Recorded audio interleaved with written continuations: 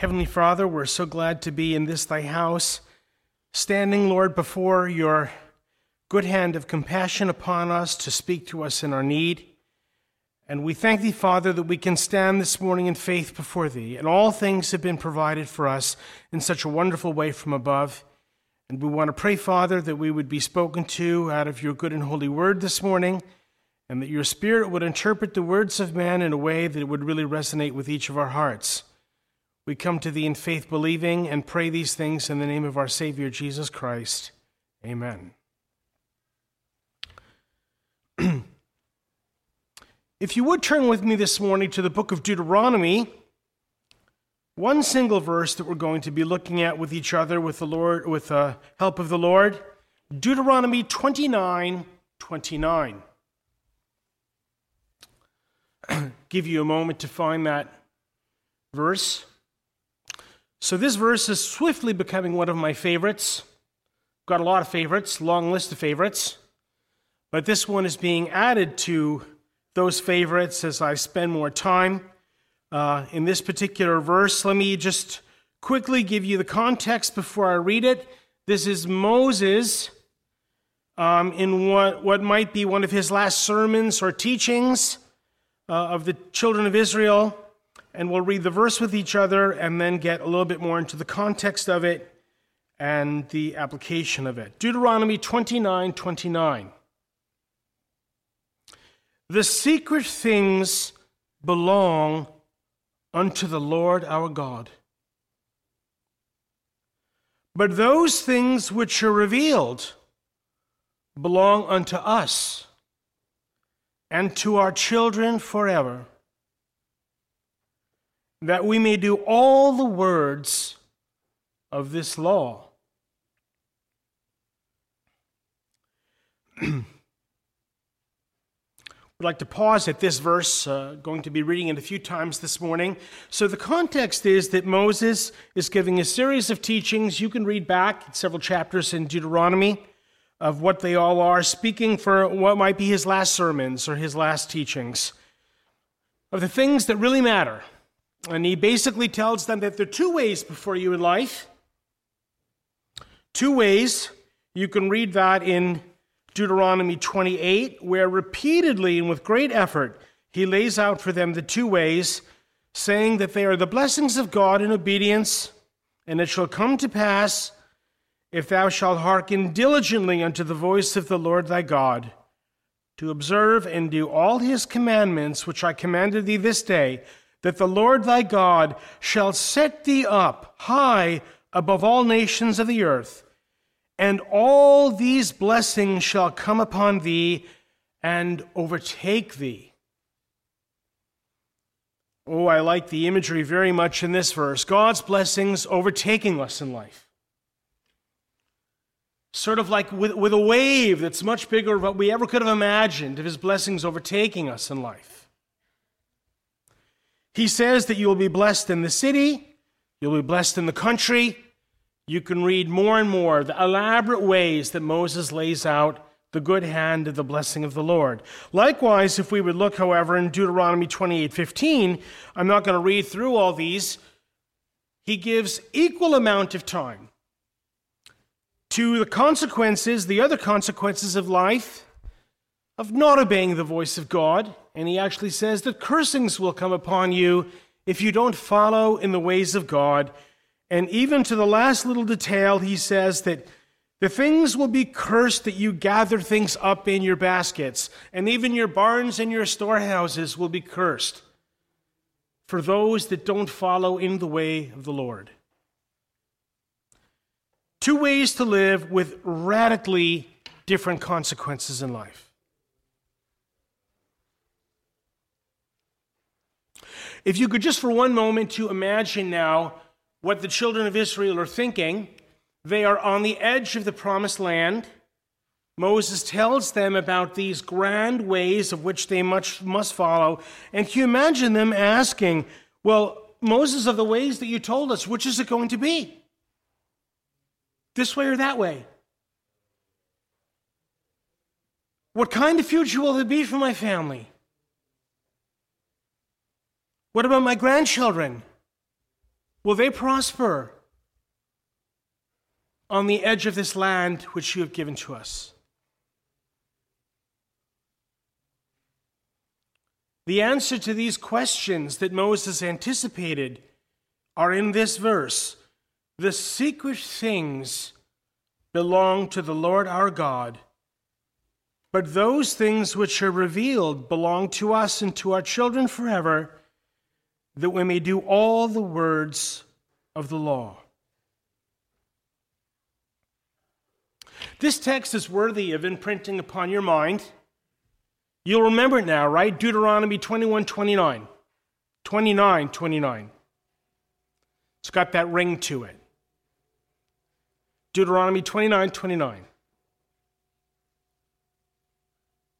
The message is quite simple. That life, all of our lives, fall into two categories. The things that are the secret things of God and the things that are revealed to us. The secret things belong to the Lord. God keeps some things secret in our lives, and we do not have answers to every question in life. And it's not a thing of faith to pretend that we do have answers to questions that we don't. God has kept some things secret from us, and faith bows before the mystery of the things that God has held secret. Sometimes in each of our hearts, we need a place like a folder, a manila envelope, or a drawer, that in your heart and mine is our Deuteronomy 29:29 folder. Things that happen in life that we can't understand. Things that are unexplainable to us when we can't make any sense of the events of life. These are the kinds of things that we file in our hearts into the Deuteronomy 29:29 folder. The secret things belong to the Lord.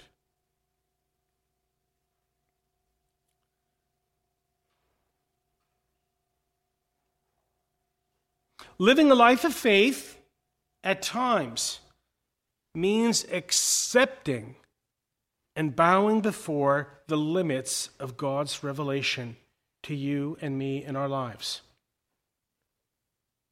We don't know everything, and we are okay with it. We don't know everything, and we're okay with it.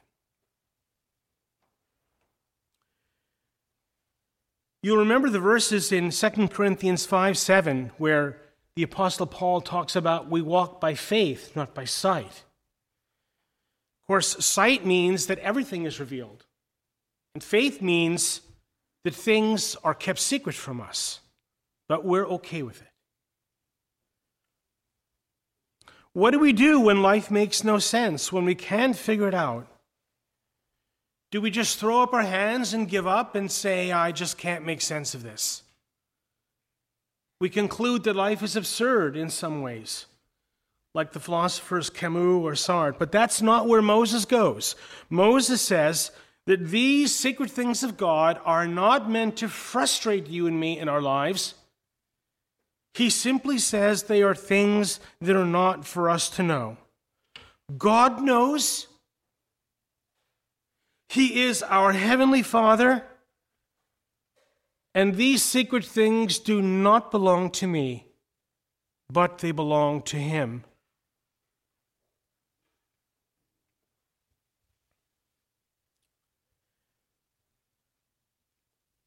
One of the things of faith that will prove our faith in time is when God does reveal the secret things, how we respond to them. There are things in your life and mine that God will hold secret from you, from all of us for a time, but God will at times reveal them. And then how do we respond to the secret things in life when things come to us unexpected, unaware? How do we respond in that moment to the revelation of God's will for us in our lives? The secret things belong to the Lord.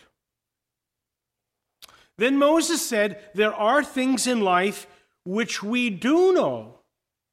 They are revealed for us to hold and to our children.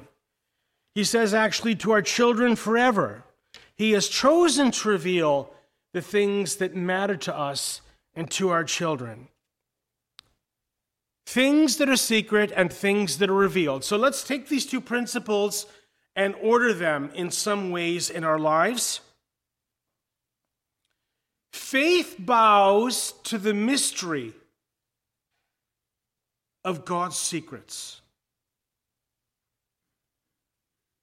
And faith stands on the promises of what God has revealed to us. Again, faith bows before the mystery of God's secrets, and faith stands on the promises of what God has revealed to us. Moses says, these things that have been revealed to us are for us to follow. Even when we're perplexed and we don't understand, we follow in the ways that God has given because he has revealed them to us. And in simple acts of obedience, we follow along what he has told us. They are given to our children, and when we find ourselves in situations that we feel are impossible, we fall back on the things that God has revealed and follow with his promises and the things that he has told us. And that is the foundation upon which our faith stands.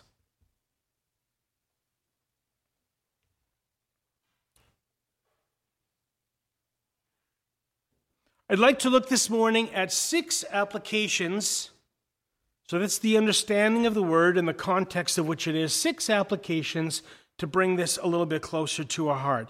6 secrets that belong to the Lord in your life and in mine. This is to open our minds to the vastness of what we don't know. And any person of faith will readily admit that there probably is more in life that we don't know than what we do know. And to help open our minds a little bit to the things that we do know and that belong to us. 6 secrets that belong to the Lord. I'm just going to list them one after the other and then go back actually and speak with these in a bit more details. Number 1, the future of your children. 2, the reason for your suffering. 3, the manner of your death. 4, the salvation of your loved ones. 5, the events of tomorrow. And the last one, the outcome of your ministry. All these things are secrets that belong to the Lord. You don't know the answer to any of these things, nor do I. We might so want to know the answer, but we don't because the secret things belong to the Lord.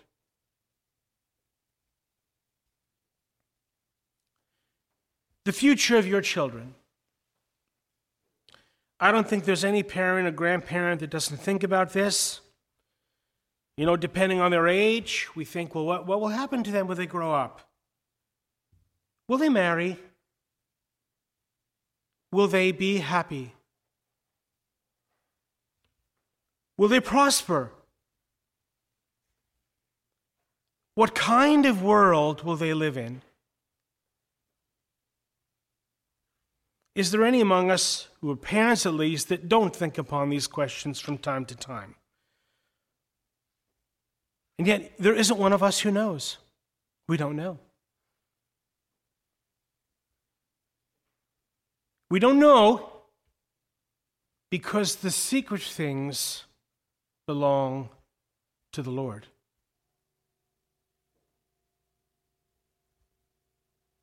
The reason for your suffering.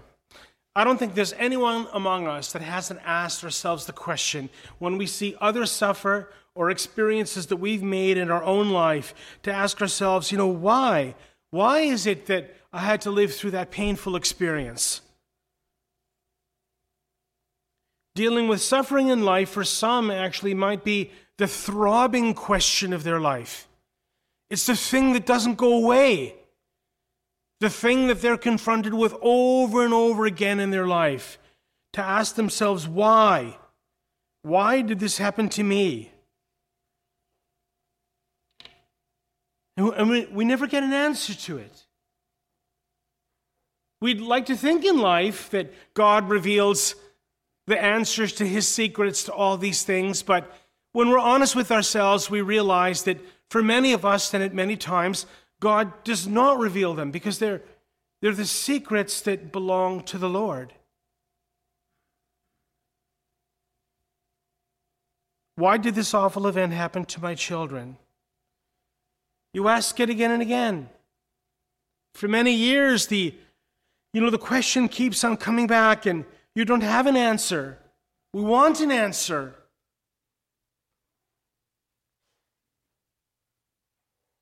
But the secret things belong to the Lord.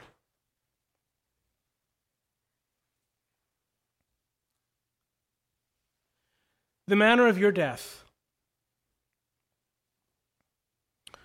I'm not sure that all of us think about this. Presumably we're not so morbid that we think about it all the time. But it's also one of the patterns of life that as we all get older, we're inclined to think about this more and more, aren't we? As we get older, we think about this more and more. What will be the manner of our death? Will God grant us old age? Will God take us when we are yet relatively young? Will I die of an illness? Or will I die in an accident?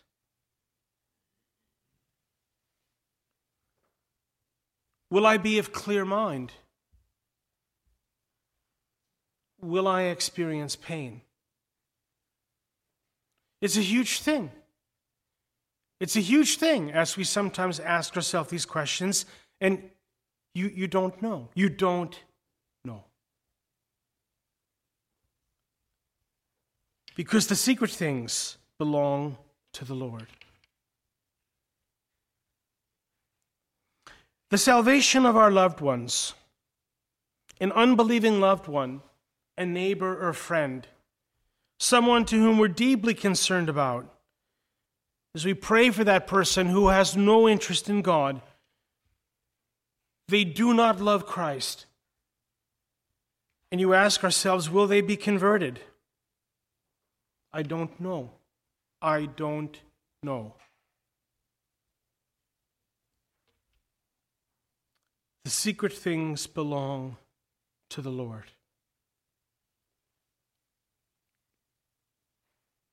The events of tomorrow.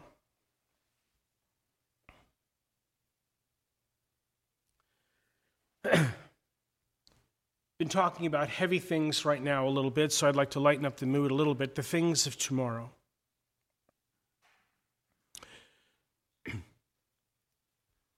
When I would travel to Zurich, because I did it so often, my patterns in traveling there would be organized to a last detail. I would fly into JFK on Delta. I knew where everything was at the Delta terminal. I knew where I preferred to eat lunch. I knew where I could get a coffee after I had lunch. I knew where the places were in the terminal, the best places where I'd be undisturbed to plug in my laptop and start to do my work. I knew where I could grab a bite to eat before I caught my flight. When I was on my flight, I usually picked my seats, always in second class, but I picked my seats that were my favorite seats on the plane, where I had access to the hallway and so on. When I got off the flight, I knew exactly in Zurich when we would get ultimately to the tram that would take us to the main terminal. I knew how that tram pulled into the station at Zurich. So I knew, was it better to get on that side of the tram or that side of the tram? I'd get on the one side of the tram, pull into the terminal, I'd be the first one out of the tram, up the stairs, through passport control. I had all my luggage with me. Downstairs to the third floor to get a Starbucks. Upstairs, run to the bathroom, go to Hertz. Down to a Hilt. It took time to do all this, but you know what? It became so familiar that it was kind of a nice thing to do when we organize our patterns and we know what's coming our way. But many times the verses in James came to my mind. From James 4, "Go now, ye that say, today or tomorrow I will go into such a city, and continue there a year, and buy and sell, and get away. Whereas ye know not what shall be on the morrow." We know not what shall be on the morrow.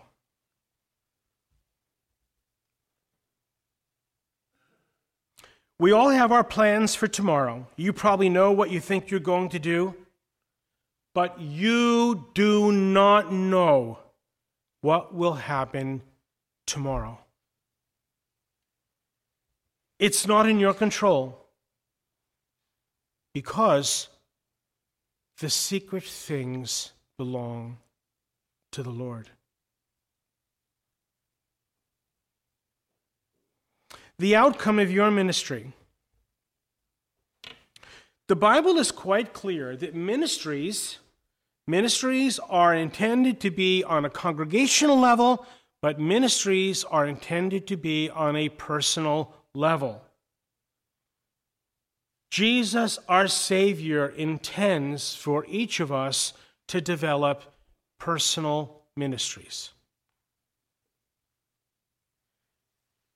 And sometimes, as we serve the Lord, we sometimes ask ourselves, am I doing anything that is of lasting value? Is any of this making a difference? Is it worth it? Sometimes even sacrifices that we make in life, in our perception, sacrifices we make on behalf of the things that we would consider our ministry, and we have to ask ourselves, will it all mean something in the end? Well, the truth is, God keeps that from you and me. The fruit of our labors are for Him to see. Only on rare occasions might He reveal some of it to us, but in general, the secret things belong to the Lord.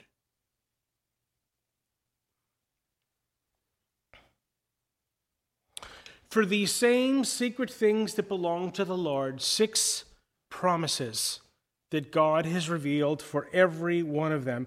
Again, to open our eyes to the things that we know belong to us.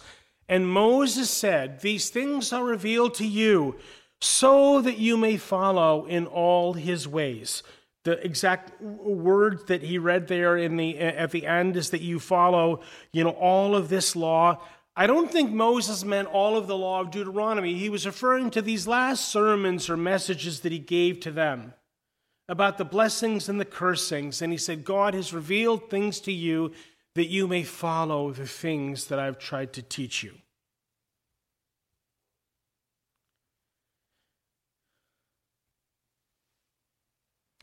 Regarding our children, you and I do not know what their future holds, but this we know. God will be faithful to them as my God has been faithful to me. He will be faithful to them. I recall the beautiful verse from the New Testament from Acts 2, verse 39. For the promise is unto you and to your children and to all that are afar off, even as many as the Lord our God shall call. The promise is to you and to your children. I don't know what God has in store for them, But this I know, that God will be at their right hand, regardless of the events that come their way in life. He has not failed me, He has not failed you, and He will not fail them. You can stand on that promise for your children.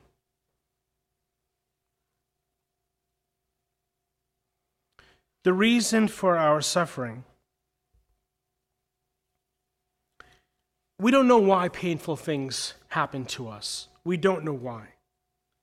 Occasionally, I guess some of us think that the Lord might have shared with them some of the reasoning for it, but on the whole, I would say we don't know why we suffer painful things in life. But this I know. From Romans 8:18. For I reckon that the suffering of this present time are not worthy to be compared with the glory which shall be revealed in us. The Bible even tells us that our suffering is working for us. In 2 Corinthians 4:17, for our light affliction, for our little affliction, which is but for a moment, worketh for us a far greater and exceeding and eternal weight of glory. God has revealed to us that the suffering we go through here will not compare with the glory that shall be ours. This promise we stand on. And when the suffering becomes more bitter, we realize in faith that the glory will be greater. The glory will be greater. On this our faith can stand.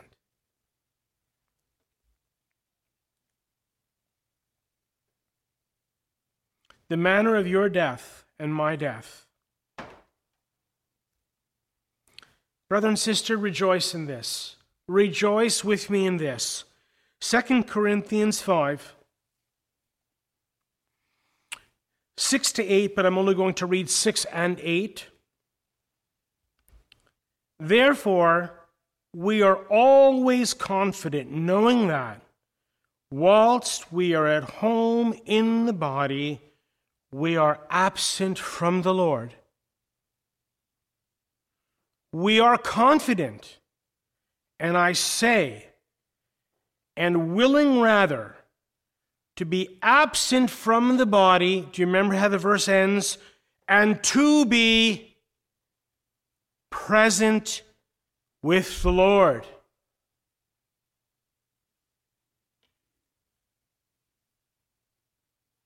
To be absent from the body for us means to be present with the Lord. In Philippians 1, of course, we're encouraged that for us to live as Christ and to die as gain. I do not know how or when this will be, but this I do know, that for me and you it will be better. And we do not live in some kind of craven fear of what death will bring. This is one thing that I have to say I really regret in this COVID crisis that we're living in, that I believe many believers were somewhat deceived to actually have a craven fear for their dying. We don't have to fear these things. We can't lose. We'll be better by far. On this, our faith can stand.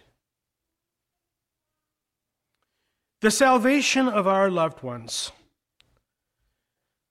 I don't know if all of our loved ones will be saved. You don't know either.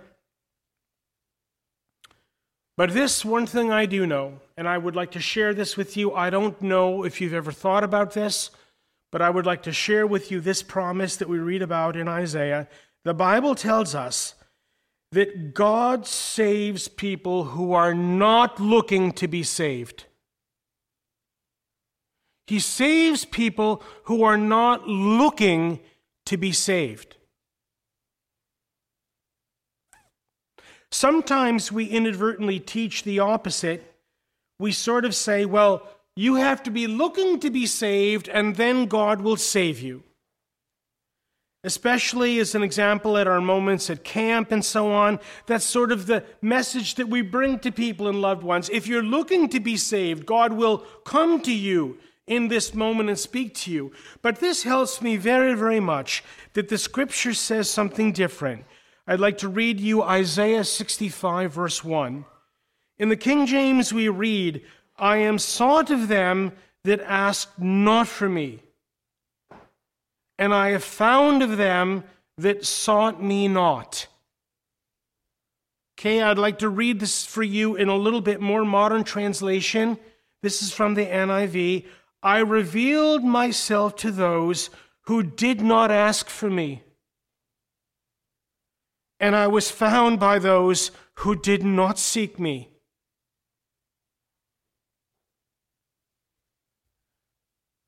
As you are praying for someone whom you love, who you know is not praying for themselves, pray something like this. Father, you don't need his permission to intersect with his life. He will never find you on his own, Father. So, Lord, in your mercy, please find your way to him. And hold on to that great truth that God seeks and saves those that are lost. Remember this, that a person is not found because he's seeking God. A person is found because God is seeking him or her. We remember in the beautiful parable about the sheep that the sheep didn't return to the fold because it was looking for the shepherd. The sheep was returned to the fold because the shepherd was looking for the sheep. God is out right now in this moment, seeking and searching for those whom he will call and lead to him. We don't know if they will be converted, but we know that God has promised to seek. And in this we stand, and in this we have great confidence. The events of tomorrow. I don't know what tomorrow will bring, but you and I both know who holds tomorrow. The future lies in his hands, and we believe that our future lies in the hands of a loving Heavenly Father. A loving Heavenly Father that gave himself for us. And he told us about anxiety for the future. He told us, do not worry about your tomorrow. Don't worry about your tomorrow. Instead, he told us this today from Matthew 6:33 and 34. Seek the things of heaven, of his kingdom and his righteousness, and all these things will be given to you as well. Don't worry about tomorrow, for tomorrow will worry about the things of itself. He'll care for you. And his simple command of obedience is live flat out for the kingdom today. Do not throw your sights and your emphasis on tomorrow. Throw the great emphasis on your life of today and live flat out for his kingdom. And he will meet you in your tomorrow. He knows where you're going. You don't. The outcome of our ministry, in closing. I want to share with you a sentiment that I've heard about this that I would like to try and set straight a bit. We've just read with each other that God calls those who don't even call him. And we know that God gives us things above and beyond the things that we do. And we know that sometimes the Lord will bless our ministry unawares. We remember the verses in Matthew 25, when the Lord commended those that did things in his name, and they said, well, Lord, when did we do these things? We And the teaching is that they did do them, but they didn't do them to Christ. They did them to somebody else. That was the teaching. But at times, I've heard some people think, actually, who really don't engage in ministry in their life. They think that somehow God is going to take what they've done in life and create it for good, even though they didn't apply themselves in ministry. Slothfulness in life, being lazy spiritually of something, it would be in the sinful category. That's sort of in the cursed category of Deuteronomy 28. Slothfulness in life. God expects us to be active in the kingdom. And if we're active in the kingdom, he will bless this beyond measure. But if we're slothful in life, we can't imagine that God somehow is going to take our slothfulness and create fruit out of that. Live flat out for the kingdom. And this he will bless. Each believer needs to be active in ministry.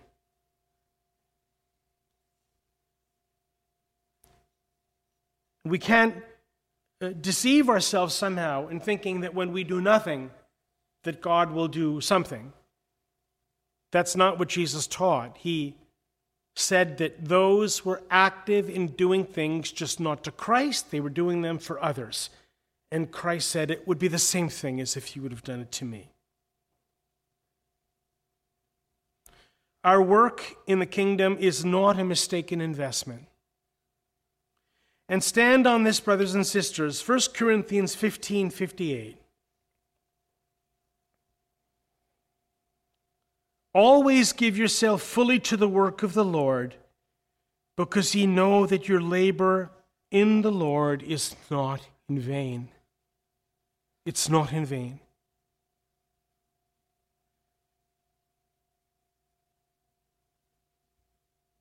We can stand on this promise that God will bless the things in true faith that we apply ourselves to, because it's his good pleasure. Faith bows to the mystery of what God holds secret, and faith stands on the promises of what God has revealed. The Lord bless his word to us this morning.